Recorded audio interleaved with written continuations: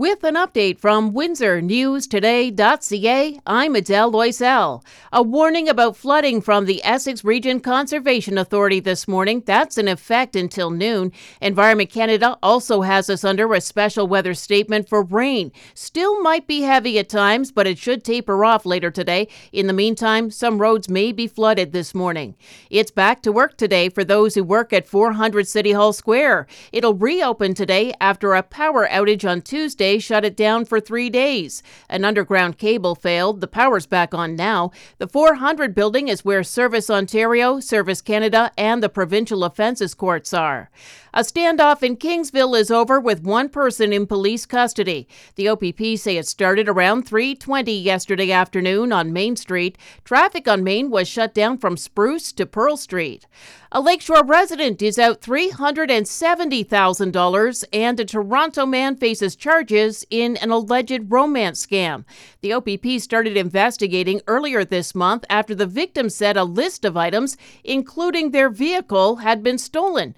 The alleged scammer, who lived with the victim, said he was terminally ill and needed money for treatment but never paid it back. A 37-year-old man is charged now. Windsor police have returned a stolen vehicle to its owner after it was taken from outside of a convenience store on Monday.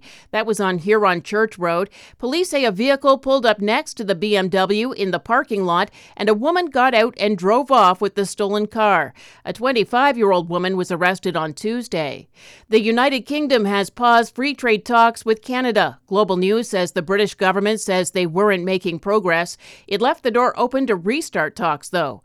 Former Justice Minister David Lametti is leaving politics. He's resigning at the end of the month. The Canadian press says he was first elected in 2015 and appointed Justice Minister in 2019.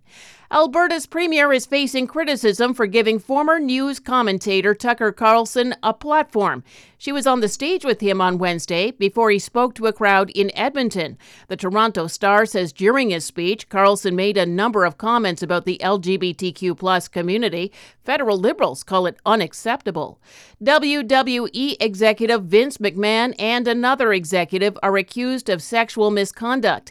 The Associated Press says a former employee accuses McMahon of forcing her into a sexual relationship with him and others to keep her job. He stepped down as CEO in 2022. Leamington shut out Toronto 4-0 last night while the Vipers lost to Sarnia 4-3. The Spitfires lost to Saginaw 5-4 and the Wings beat the Flyers 3-0. Rain or drizzle today will get up to 5, maybe rain or drizzle tonight too, and down to 3 overnight. A chance of drizzle tomorrow morning up to 5 again, and on Sunday, small chance of snow or rain and we'll get up to 4. For more on these and other stories, go to WindsorNewsToday.ca.